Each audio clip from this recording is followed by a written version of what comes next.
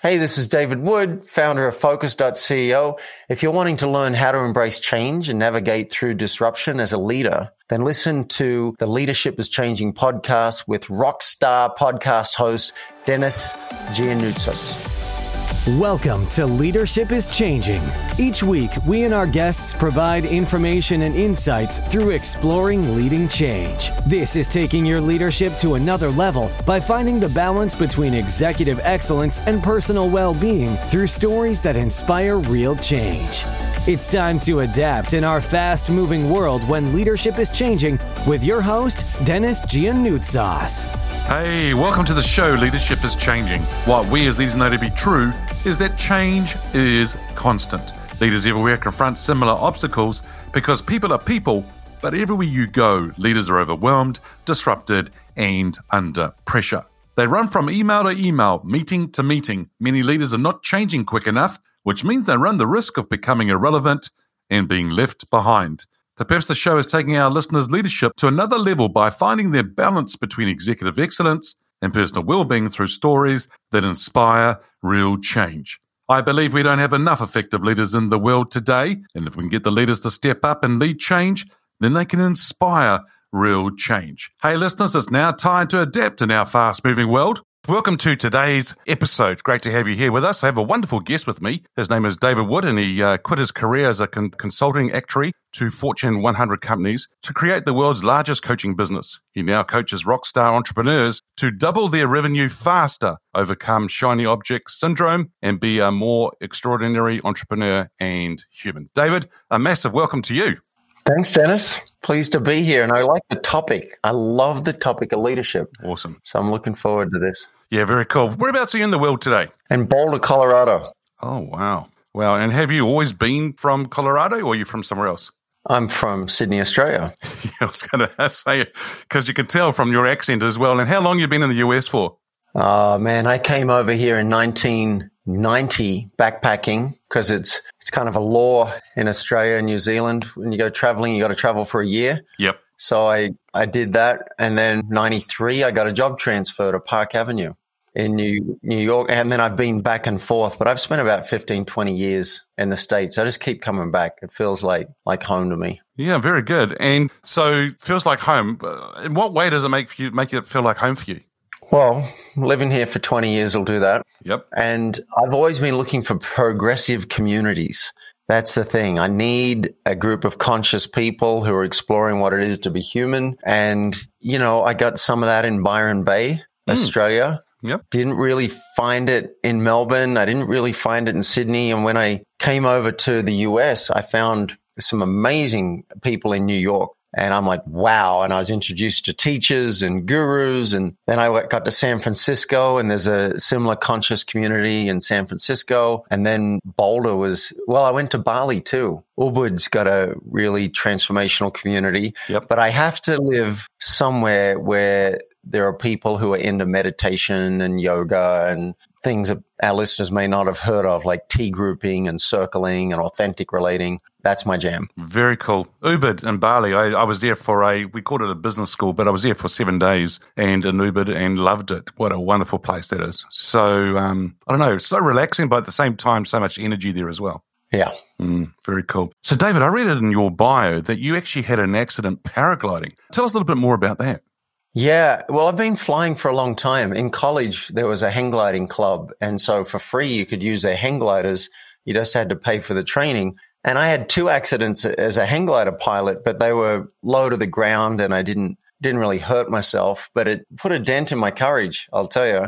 And then years later in Bali, I decided to get into paragliding. There wasn't any hang gliding in Bali. So I'm like, all right, I'll do this. But I was very nervous about flying something that can collapse. See, a hang glider is not going to collapse. It's a fixed frame. Paragliders collapse. And I always thought, why would you ever do it? But there were practical reasons to do it in Bali. So I learned how to do it. I had a full collapse at 300 feet above the ocean. And if you collapse at, say, 3 kilometers above the earth, you're fine. The higher you are, the better, because there's time to reinflate the wing. And if that doesn't work, there's time to throw your reserve chute. But if you collapse at 300 feet, you're likely dead. And so I was plummeting towards the earth, and I managed to reinflate the wing at 80 feet above the ocean. And I walked away from that one. But then a year or two later, I was in Colombia flying, and I'd nearly touched down. I was 1 foot from the ground on the top of this mountain, and a bubble took me,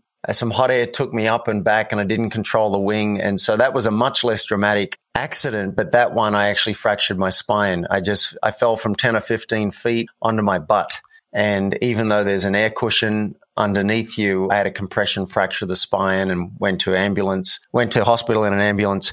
And I decided after that, I knew it was not if, but when I had another incident or accident, just a matter of time. And I decided I have to make myself watch accident videos of paragliding. And if after doing that, I'm still willing to do it, I'll become one of the best pilots in the world and be one of the safest pilots in the world. I do acro flying. I'll learn how to deliberately collapse the wing and reinflate it. I'll become really, really good, or I'll give it up. And I decided after watching those accident videos, I would like to live. I'd like to keep my spinal column intact. I'd like to keep my brain inside my skull. And so I decided to keep my 2 feet on the ground. And that was a big life decision. Yeah, amazing. So there's a few things that you've said there. One thing that I picked up right at the beginning was you said it put a dent in your courage. Now, for a lot of leaders in life, and that we go through things and things happen and their courage gets dented. And there's a saying out there, if you fall off the horse, get back on the saddle and go for it. So when you had that first experience, getting back up onto the paraglider again for the second experience or to get underway again, what was going through your mind? What was the thing that helped you make the decision to get back up there again and go for it? Wow. Well, one thing that comes to mind is I tend to lean into my fears. That's my natural orientation.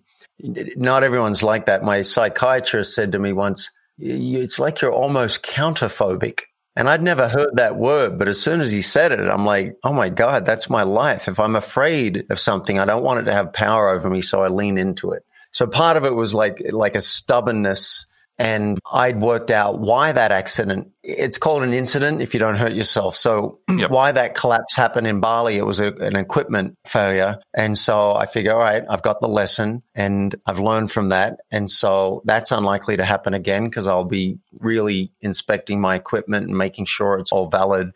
And I loved flying. It was something exciting. I think I wanted something exciting in my life. And this gave me something that really got my attention. But when you say fall off the horse, you get back on, no, those aren't the exact steps. You fall off the horse, you reassess, why did you fall off the horse? Is this the horse you should be riding? Should you be riding a horse at all? And if the answer is yes, then do whatever the work is to get back into it. You might work with a therapist or a coach, or you might just say, all right, I got to confront this. I just worked with a client today who's really hates making videos. And I said, well, particularly in this pandemic, it's a pretty important thing for you to be able to do if you want your message out there. So I'm suggesting you get over this and do a bad video and send it to me and we'll go from there. So sometimes it's just you suck it up and move forward. There's a book called, I never read it, but I love the title, Feel the Fear and Do It Anyway. Yep. I would say assess why you're afraid and see if the upside is worth it.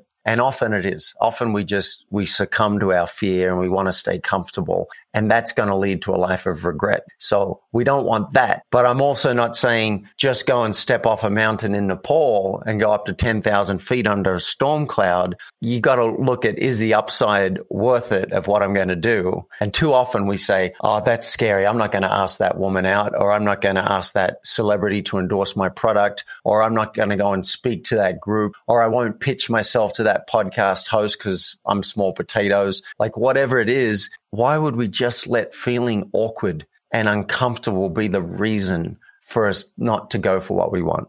Yeah. Oh, I love it. That's awesome. Oh, that's brilliant. Because the thing is, leaning into my fears, I love that. And also everything else you said, because I think what a lot of leaders do, if I relate this to leaders now and to our listeners, is that what David just said here, listeners, is the fact that we just tend to sort of get on with things afterwards or if something's happened. But what he's saying here is, no, stop, take stock, reflect, think about things, understand what's going on, learn from it, and then move on from there. But yet again, I love what you said as well. maybe this is not the right thing for you to be doing. Maybe it should be something else you're doing. Yeah, there's a sweet spot. There's a sweet spot. See, because for a lot of my life, I'm just like the spiritual warrior. I'm like, nothing is going to stop me. I'm unstoppable. I was scared of abandonment because I lost my little sister when I was 7 years old. So I've got issues around abandonment. So I'd explore open relationships and I'd be dating a woman who's dating other men. And it was terrifying. But I'm like, let's go for it. I'm actually scared of heights. And I literally was 10,000 feet above sea level over the Himalayas alone in a paraglider. I'm scared of, crowds. I'm socially awkward, and I'll go and get on stage and I'll deliver a speech. So that's good to have that in your tool bag. It's good to know that you can be unstoppable. What I did is I went too far. I think I went too far with the flying. I think I went too far into open relationships because I was traumatizing my system. It's not good for me. Monogamy is way better for this nervous system. So I learned, okay, it's great to say I'm unstoppable and I'm the spiritual warrior, but I learned humility. I learned that the universe is bigger than me, and my nervous system, my body, I do not have full control over. So I have learned, hopefully, when to push and when to lean into it and when to be terrified and when to say, no, this is too much for me. I just did a film shoot on Monday. I decided to get into acting 6 months ago. And that's another example of an area that was scary because I'd been dreaming about going to Hollywood for years. I'm like, one day before I die, I'd like to give it a good shot. Well, I finally told someone about it. You got to be careful what you say. So I told someone and she said, oh, I did that. And then a week later, she called me and said, I'm going to audition for this play. Do you want to come? And I'm like, gulp. Okay. But that was an example of something I wanted to lean into. Like, let's do that. Let's be scared. But then on Monday, I did a film shoot and it was like a 14-hour day. And I want to push myself and I want to go for it and I want to be a successful actor. But I'm also realizing that is not good for this body. That is not good for me. I've had like anxiety and depression and chronic fatigue for years. So that was brutal and a good example of, okay, that was a good experience. What do you need next time? So now I'm asking directors, I want to know the schedule. I need to know the limits on it because I need to take care of my body as well. And I'm just learning how to find that sweet spot. That's excellent. The sweet spot's brilliant. David, how did you get into leadership? I was into it before I knew I was into it. And about 2 or 3 years ago, I was considering speaking on leadership. And I asked a couple of friends, do I know anything about leadership? Like, I wasn't sure. I thought with all the things I've done in my life, I must know about it, but I didn't know that I knew about it. I didn't know the lingo. I didn't know the terminology. So I started diving into leadership and I discovered, oh, wow. Back in 1997, when I did the Landmark Forum, they are training an army of leaders to go out in the world and be cause in the world. And leadership to me is, hey, over there looks way better than over here. Who's with me? That's leadership. And I even did a program called the Self-Expression and Leadership Program. And since then, I've been enrolling people in possibility as a profession. And I realized, oh, wait, I lead people in my coaching sessions. I lead an audience when I'm on stage. I've been running a company for 20 years. Now, I haven't led 2,000 people or 50,000 people. I haven't done that. But it was really cool as I went into the qualities of leadership to go, oh, I've got a lot to say about this. And I actually once sat down and wrote down my 9 qualities of leadership. And I'm sure I couldn't remember them all now, but some of them are very present. Here's the thing, Dennis. I think that we all need to lead ourselves. Mm-hmm. That's the first leadership. Yep. And so lead yourself in your self-care, lead yourself in your emotional growth, lead yourself in your career development, lead yourself in your authenticity, your integrity, lead yourself in the amount of connection you want, in following your dreams. That really takes leadership and discipline. So we're either doing that or we're not, right? We're either showing up as good leaders for ourselves or we're not. Then you just extend it to someone else. And then you start getting into the qualities like enrollment. Can you inspire someone? Can you engender trust with someone? We'll start getting into charisma and some of those things. Can you collaborate? or are you going to be a dictator? And I got fascinated as I got into it. And I was like, oh, wow, I've been studying leadership for 20 years. I just hadn't been calling it that. There you go. And then the other thing too, I think, David, is just by what you've been doing and speaking on stage and so forth and working with people one-on-one, that impacts so many other people. So there you go. There's so much we can do to impact others as well. And lead yourself and lead your self-care. Nice. Love that. Now, this person can be alive or can be from history. Who's your favorite leader and why? Yeah, I just, before we hit record, I thought of someone who really impressed me recently. And I was only in the room with him for 20 minutes, but I'm going to call him out. He's the executive director of Colorado Prisons. So all prisons in Colorado. And his name's Dean Williams. And I was leading a training for prison inmates in leadership, really. We didn't call it that, but it was leadership, relational leadership. Right. And he came into the room, and my director had been trying to get him to come and see our stuff for 2 years. So this was a big deal that he took an hour on his Sunday. He drove an hour on his day off to come and sit in prison and listen to what we had. And I said, oh, no pressure, as he came into the room. And I did a reveal, which is a great leadership move. I said, I notice I want to say something profound and mind-blowing right now to impress him. But then he sat down and he started speaking, and we gave him the floor. And what a leader. Like, I was sold on him in the first 10 minutes. He started speaking about his vision, and he was transparent. He said, I want to turn around this huge ship, and I'm getting a lot of resistance. I'm getting a lot of pushback from the old guard. This is not an easy job, and I need your help. And he was speaking to each of those women inmates. I need your help. He said, by you learning this training and applying this training in your time here, you are going to cause trouble. You're going to make waves, but it's a good kind of trouble, and I want it. And you can't just rely on me to do it. I need you to help. So he really enrolled the whole room. And then he did a couple more reveals that were quite personal. He mentioned a female coworker, how there was a moment between them and a moment of celebration, and they had a hug.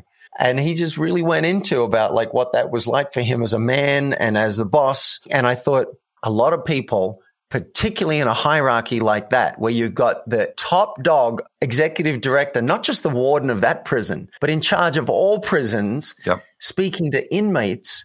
And he basically kind of got on their level and said, I need your help. And then to share something personal had me trust him more. So I even sent an email later on to him saying, I'm sold on you, and I want to support you in this huge task you've taken on. If you're interested in coaching, let me know. So he'd be my latest favorite leader because of how he showed up in that room. Brilliant how he was vulnerable, but that's massive. And also to enlist them to actually help him move his leadership team and help his leaders. Wow, that's huge. Yep. He was vulnerable, and yet he didn't collapse. Yeah, exactly. Nice. So this is a distinction that I think could be super useful for our listeners interested in being an amazing leader. And this is the distinction between, it's called the humility-dignity spectrum. And I was missing this until 3 years ago, and it's amazing. So if you think of the spectrum of where you can be as a human, dignity is a place to stand which says, my voice matters. You don't have to follow me, but my voice matters and I need to be heard. That's dignity, and that's a power position as a leader. And figure from history, we often think about Martin Luther King. I have a dream, right? Hear me out.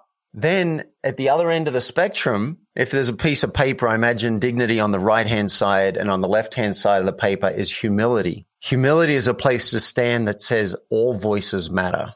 I'm here to listen. And that's also a very powerful position. And a figure from history, we sometimes talk about Mother Teresa. I'm here to listen. I may not say much, but you can lead from that position too. Then in the middle, you've got a nice balance. That's also a power position. All of these are power positions. That's equanimity or composure, where, yes, my voice needs to be heard and I'm going to listen to everything you've got to say. And Gandhi seems to be a nice figure from history, where had a voice, listen to my vision, and I'm going to listen to everybody. Now, there are two positions you do not want to be at on this spectrum.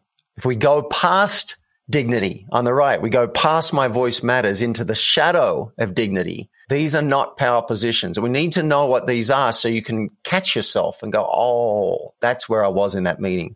And in the shadow of dignity might be things like arrogance, I know everything, domination, dictatorship, railroading, shaming people. And I would say whether or not you support Trump, I think a lot of people would not see him as a real humble listener. I think a lot of us could agree that he tends to go in the shadow of dignity a lot. Whether or not that's right or wrong, there's a lot of I'm right, you're wrong. It's very clear to see. I'm not comparing him to this next person, just another person that's often considered in the shadow of dignity, Hitler. Now, on the other, you might get some emails about this. On the other end of the spectrum, in the shadow of humility, if you go too far past humble, you can over apologize. You can collapse. You can be victim where people they feel like they need to support you. You shame yourself. Guilt. You're feeling guilt. Like I felt guilty yesterday because I told my dog it's okay to jump out of the car. She was still clipped into the restraint. So she's like hanging. And I imagine it was a terrifying experience for her. I felt so much guilt. Mm-hmm. That's the shadow of humility. There's no real value to that. I apologized. I said, look, I'm going to try and make sure that never happens again. But I was in the shadow of humility. So there's the humility, dignity spectrum. As a leader, find where you are normally. Are you too much in the listening and you're not speaking up? Okay, move back towards the center with some dignity and speaking up. Are you constantly speaking and not checking in with your staff to say, how does that land for you? What do you think? Do you have everything you need? If you disagreed with me, do you feel safe enough to tell me? Like these are ways you could move towards humility. Yep. So I love this. I just love this tool. Thank you so much for sharing that, because I think it's beautiful in the way you've shared it, and also the context that you've given us, the examples of different leaders. And there are so many leaders that we could look at versus the both sides and where they're at any one time. And I think for listeners, it's understanding, as you said, where you are at any one time and then adjust and then move from there rather than being stuck where you are. And yeah, so I think there's so much to be shared there. So good. Thank you for sharing it. I think it's really, really cool. And I love what you say. All voices matter.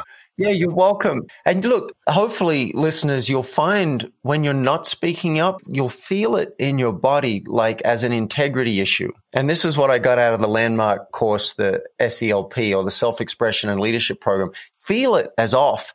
I coached a client yesterday and he said he thinks he doesn't really have a clear mandate to direct the people under him. He has it on paper, but he's been more like a buddy and collaborative. So he doesn't really have a clear mandate to say, hey, no, you have to let the person go. I'm making the call. Yep. And I said, is that okay with you? Like, are you okay to watch it happen, watch it fold out and see the damage that you think is going to happen to the company? Is that okay with you? If it is, okay, pick your battles. But it seemed like it wasn't. So it was an integrity issue. And what he needed was more dignity to speak up and say, hey, I need to have another round on this. I'm going to try and enroll you in my way of thinking so that you're on board. But at the end of the day, if that doesn't happen, I'm going to make the call and I need you to back it as if it's your own. Now that's composure. You're basically listening. You're wanting to enroll. You're wanting to get on side, but you're taking a leadership position and saying, this is actually my call. Yep. And I'm going to do it. I need you on board. Are you good with that? And another quick example, I noticed yesterday I was feeling unhappy with an experience I had with a doctor. Took 3 weeks to get the appointment, had the appointment. The doctor said, all right, I'll do an email with the tests we're going to do. Went on vacation for 2 weeks. Oh. Never got the email. I realized I'm not happy with that. And here I am not speaking up. So I was in the shadow of humility. I was like, I'd already said, hey, I'm looking for the email. And they said, sorry, she's not back for 2 weeks. We apologize. But I needed to say more. I needed them to know the impact of it and that I felt let down and I needed to make a request. So that was me moving from the shadow of humility back towards dignity. Now, I'm not being overbearing. I'm not insisting on anything. That doesn't feel right for me. I just needed my voice to be heard. So there's a little micro example. And hopefully, listeners, you'll feel it in you like, wait a minute, I need to speak up on this. People don't have to do what I say, but I need to be heard. Yep. David, I think that the reason I had the tumor that I told you about before was because my voice wasn't being heard and I wanted to have something and then a result of that, right? And so one of the reasons for doing this podcast is to have that voice being heard, but also having my guest's voice being heard and helping our listeners create those skills and capabilities to be able to have their voice being heard as well. And hence why I started it. Yeah, I love that. Self-expression is such a high value for me. Just be you in the world. Can you be more of you in the world? And that takes some skill. It takes some art. But I'm writing a book about it right now called Mouse in the Room, because the elephant is not alone.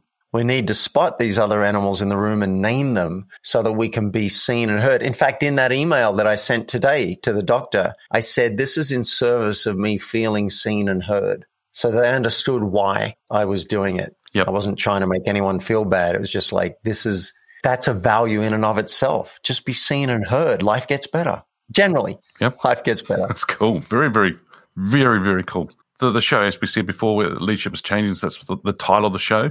When we talk about the title or that saying, or what does it mean to you? What comes up for me, and I read your question in the pre-interview stuff. You know, the classic thing, and this might even be cliche by now, is that leadership used to look like someone who had all the answers. I think that was more an authoritarian style of leadership. And I think my understanding is that it's been moving more and more to a more collaborative style and a less hierarchical style. And the best leaders today might be the ones who don't have the answers, but they have the right questions. And so I love the phrase, be a kingmaker, not a king.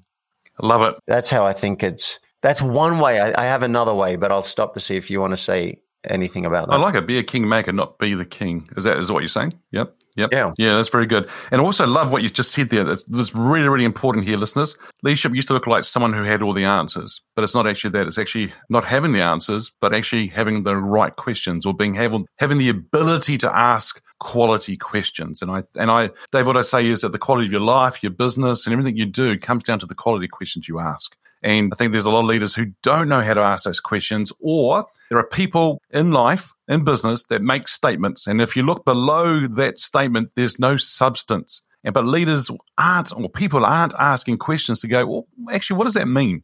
Yeah, it's a hard transition for some people. And I've coached quite a few executives now. I decided to get into it to see what that was like. So I coached some VPs at Warner Brothers and Salesforce. And the thing that got them promoted was that they were a rock star. They were a hero. They were able to get shit done, and they probably did it themselves. So then they get promoted, and it's like, well, look, you did well at that. So now help these other 100 people or 10 people or 1,000 people to shine. And it's like, wait a minute, I need a whole new skill set now. I need to ask questions. I need to be collaborative. I need to ask people, what do you think your targets should be this year? And then this month, bring them to me. We'll work them out. We'll pick something that's a stretch for you. So I think for people who are used to, and I'm one of them, I love having the answer. I was always that kid in class. I love having the answer. So it's a constant challenge for me in coaching to not give my opinion or the answer, and I don't always succeed at it, and I'll flip it back and say, what do you think? Like my client today said, I don't know what's next this week. And I said, well, if you did know, what would it be? Or what's one thing that has to happen very soon? And then she was like, oh, okay. And then between us, we managed to come up with it. But yeah, that's a big transition. And the second thing that I hope is changing about leadership, and I think Brené Brown is a strong influence in this, is showing that vulnerability is a strength. So instead of, and I've been on this warpath is wrong. I've been beating this drum for 20 something years, ever since I did the Landmark Forum, and I saw a forum leader get up on stage. And on the third day of training us, he said, I'm terrified of people. And firstly, I was like, wow. You've chosen this as a profession and you do this out of service, even though you're terrified of people. So it blew me away. But secondly, I was like, wait a minute, you can say that? You can say that to a room full of people? My whole life, I've been hiding stuff like that, not even admitting it to myself. So since then, I've been constantly telling on myself. I tell about anxiety and depression. I talk about using substances like sugar and TV and video games and cannabis and alcohol to try and change my state and feel up. I try and tell on myself as much as possible, and ideally from a place of dignity and not shame and guilt and collapse, so that other people can get that it's okay to be how you are. And a classic example, and I think this is from Brené Brown, you're not going to go to a boardroom as the CEO and say, we're running off a cliff. I'm freaking out. We're going under. We've got no plan. You're not going to do that. You do that with your coach. You do that with your close friends, with your therapist. And then you go to the board and with dignity. Might be something like, some of you may be scared in this current climate. I wouldn't blame you. Sometimes I am too. We don't have all the answers yet, but we are working on a plan, and together we will find our way through, right? So you find your way back to dignity. So I hope and think that that's a transition that's happening, that people are being more real as leaders. They're sharing more so that people can be more connected with them and trust them and go, oh, you're a real person. Yeah, no, great. I think that's so strong what you're sharing there. Listeners, I hope you're taking lots of notes. If not, hit rewind and make sure you're taking this in. It's really good. Now, David, we're in a fast-paced, ever-changing world. And what makes a leader successful today in that kind of world? What do you think it is? Okay, what's coming up in this moment is, one, you need to know where you're going. So you need to have a vision. Hey, or you can co-create it with your team. That's fine. You don't have to generate it yourself, but you have to be clear on where you're going. Two, you have to believe it's possible. If you don't actually think it can be done, you've got some work to do, because who's going to follow you off that cliff if you don't think there's a soft landing? And then three, we need to enroll others in that vision. Over there is better than over here. Who's with me? That's the essence of enrollment. And who knows what they need to be inspired? Who knows? Maybe they need to see the grander scheme. Maybe they need to see the ripple effect of who you're going to impact. Maybe they need to see that they can be excellent at this, and that's their highest value. I don't know what it's going to be, but you need to find a way to get other people on board so that they want to do it, even if you disappeared. In fact, in the Self-Expression and Leadership program, you have to create a project, and then you have to enroll a leader to take over from you. So if you can get people enrolled such that if you didn't show up or if you were sick for 2 weeks, they would keep going, then I'd say your job's 90% done. That'd be great to be able to do that. Very, very cool. And then just a couple more things that are popping into my head. I once heard a speech from a UN weapons inspector, and it really stuck with me when he said, anything worth doing is worth inspecting. And so I think there has to be accountability. So people have to know where they're going. Each person should have their targets. And then someone has to be tracking it. Someone has to know if that's not met or if they're behind or whatever. Someone has to know. It's a bit much to expect people to be completely 100% self-driven, and you'll just find out at the end of the year if they did it. That's a lot to ask for. And I used to kind of be in fantasy land thinking, oh, that could work. But anything worth doing is worth inspecting. So someone has to know if it's not happening, and someone has to see and call it out when it's going well, or even if it was a really good try and it didn't happen. And so acknowledgement, like I know money's important, but I don't know if it's more important than feeling seen and validated and valued and acknowledged. So that has to happen. And each of these things that I've just mentioned can be systematized. You can build systems in. You can build it into your weekly meetings. When I do my group coaching calls for my Samurai program for business owners, I'll start with, what are we celebrating? And even if everyone's got to go, even if it's like I showed up to this call or I got out of bed, you're going to celebrate something. So you can build the systems in. And reporting. You don't want to chase up people all the time. That's disempowering. I don't think that's dignity. I don't think it's humility. So what I often get my clients to do is set up reporting structures. When do you want a report from someone? And set it up. So there's only an issue if you don't get the report. So you're not constantly like, wait, are you on track for that? Are you doing well? Are you behind? Do you need help? You can systematize all of this stuff. Very good. David, we've been talking about leaders from that lens. If we change lenses now and talk about from an employee's lens, how has employees' expectations of leaders changed? I don't know. I'm not talking to a lot of employees. I haven't done a study on it. So I read that question. I thought, I don't know the answer. What I suspect the expectation is that we'll be more seen and heard and valued. I think that's what people are wanting. And actually, that's a shift that I see happening in society. Minorities that never had a voice before. There are more and more minorities now that are being heard. And now we have a value in society. Like if you're not listening to a minority, you're a bad person. So that's shifting. More and more people are getting a voice. And so my suspicion and my hope is that that's happening more within organizations, that people expect not to just to be a cog, not just to be grateful that I have a job, but no. Self-respect. Someone's going to see me, acknowledge me when I do a good job, hopefully collaborate with me and not just be what I imagine were jerk bosses back in the 50s of like, I didn't ask for your opinion. I asked for this done. It's late. I want it on my desk tomorrow or you're fired. Like, I just imagine that's a very old paradigm. I'm sure there are pockets of it, but I can't speak authoritatively on this. This is more my suspicion because I don't have the stats on it. Well, I think you're right. I think it's spot on. And when you and I are hearing this, we're hearing in the world over the last 3 years, 4 years, it's getting louder and louder. People want their voices heard. That's what's happening a lot of around the world. So we are seeing that. And I hope employers are wanting their leaders to be more real. I don't know a lot of like really top CEOs, but I was kind of Zooming with a friend of mine working for Square, and this guy just popped into the Zoom in the background and just gave a wave, and young guy. And as he walked away, my friend said, "You know who that is, right?"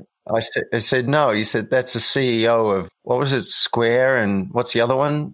Twitter or Facebook? No, not Facebook. I forget his name even. But it was like this guy who's CEO of 2 huge companies, which I didn't even know you could do. I didn't know that was a thing. But he was doing that, and yet here he is just waving in the Zoom background, being casual, and I know he's taken out my buddy to dinner and just had a chat. So I love, like, I'm enrolled in him. I don't even know him. I haven't even spoken to him, but he seems like there's an approachability. You know, he doesn't have the walls up. I am better than you. I'm the big boss. It's like, no, we've got a job to do, but let's do it together. I hope that's part of what people are wanting more and expecting more now, because I think it's a good direction for our world. Yeah, that's good. Leadership approachability. That's nice. Hey, David, the question I got here, which is the last question here, which is, if I get you to get your crystal ball out, where do you see leadership being in 5 years?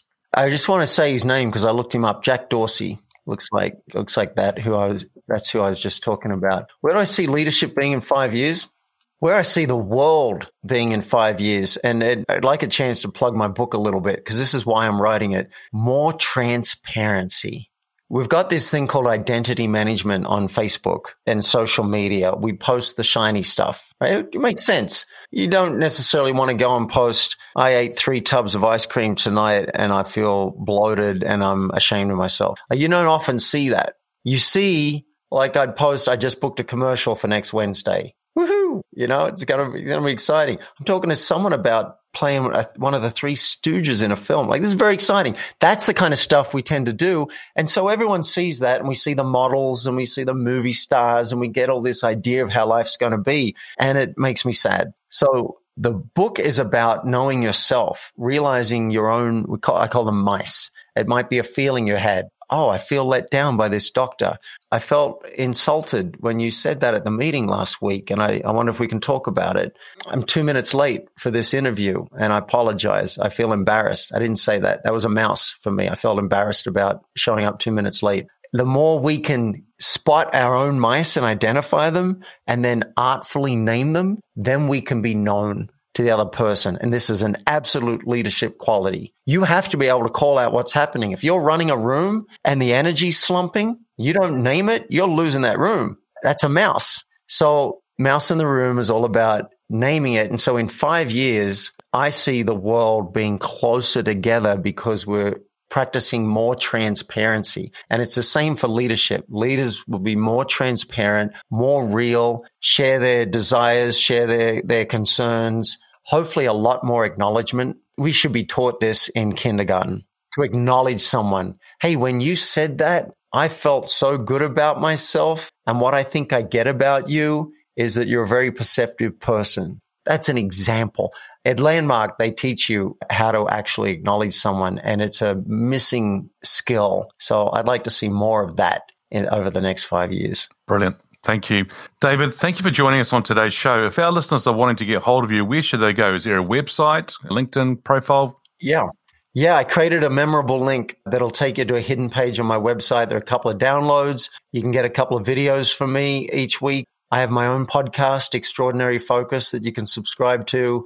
You can also, if you're interested in Mouse in the Room, there'll be a link, or you can just go to mouseintheroom.com, but there'll be a link of how you can contribute to the campaign and get involved. And if you want a session with me, if something you've heard today has you think, I could go further and faster in life and business with coaching and possibly with David, there'll be a link there too, where I'm calling it a double your revenue audit, because most of the people who come to me want to make more money. So I call it what they want to hear, but don't be fooled. I'll ask a lot of probing questions about your life, because that's really what I care about. And all of those things you can check out at myfocusgift.com, because what you focus on is what you create. So I figured myfocusgift.com will take you straight to that page, and you can play in my world at whatever level feels right for you. That's cool. We'll have that in the show notes. David, once again, thank you so much for joining me today. My pleasure. Thanks, Dennis. Cool. Hey, listeners, if you haven't already checked out the Facebook group or the LinkedIn page, Leadership is Changing, we would love to see you there. Thanks for joining us. Hey, listeners, what we as leaders know to be true is that change is constant. Change is incredibly scary, especially with the unknown and unfamiliar territory. It's time to adapt in our fast-moving world when leadership is changing. Look out for the episodes as they're being released. Download them, have a listen, put a review and a rating. Feel free to share them with your friends, your family, and your network. Hey, if there's any feedback you'd like to give me about the show, or if there's a question you have for the Ask Dennis Freestyle episode, then send me an email, dennis@leadingchangepartners.com. Hey, listeners, it's always a pleasure being with you. Thanks for tuning in. Until next time, bye for now. Thank you for listening to this episode of Leadership is Changing with your host, Dennis Giannoutsas. Each week, we and our guests provide information and insights through exploring leading change, inspiring executives and leaders to adapt and lead a bigger game in a fast-moving world.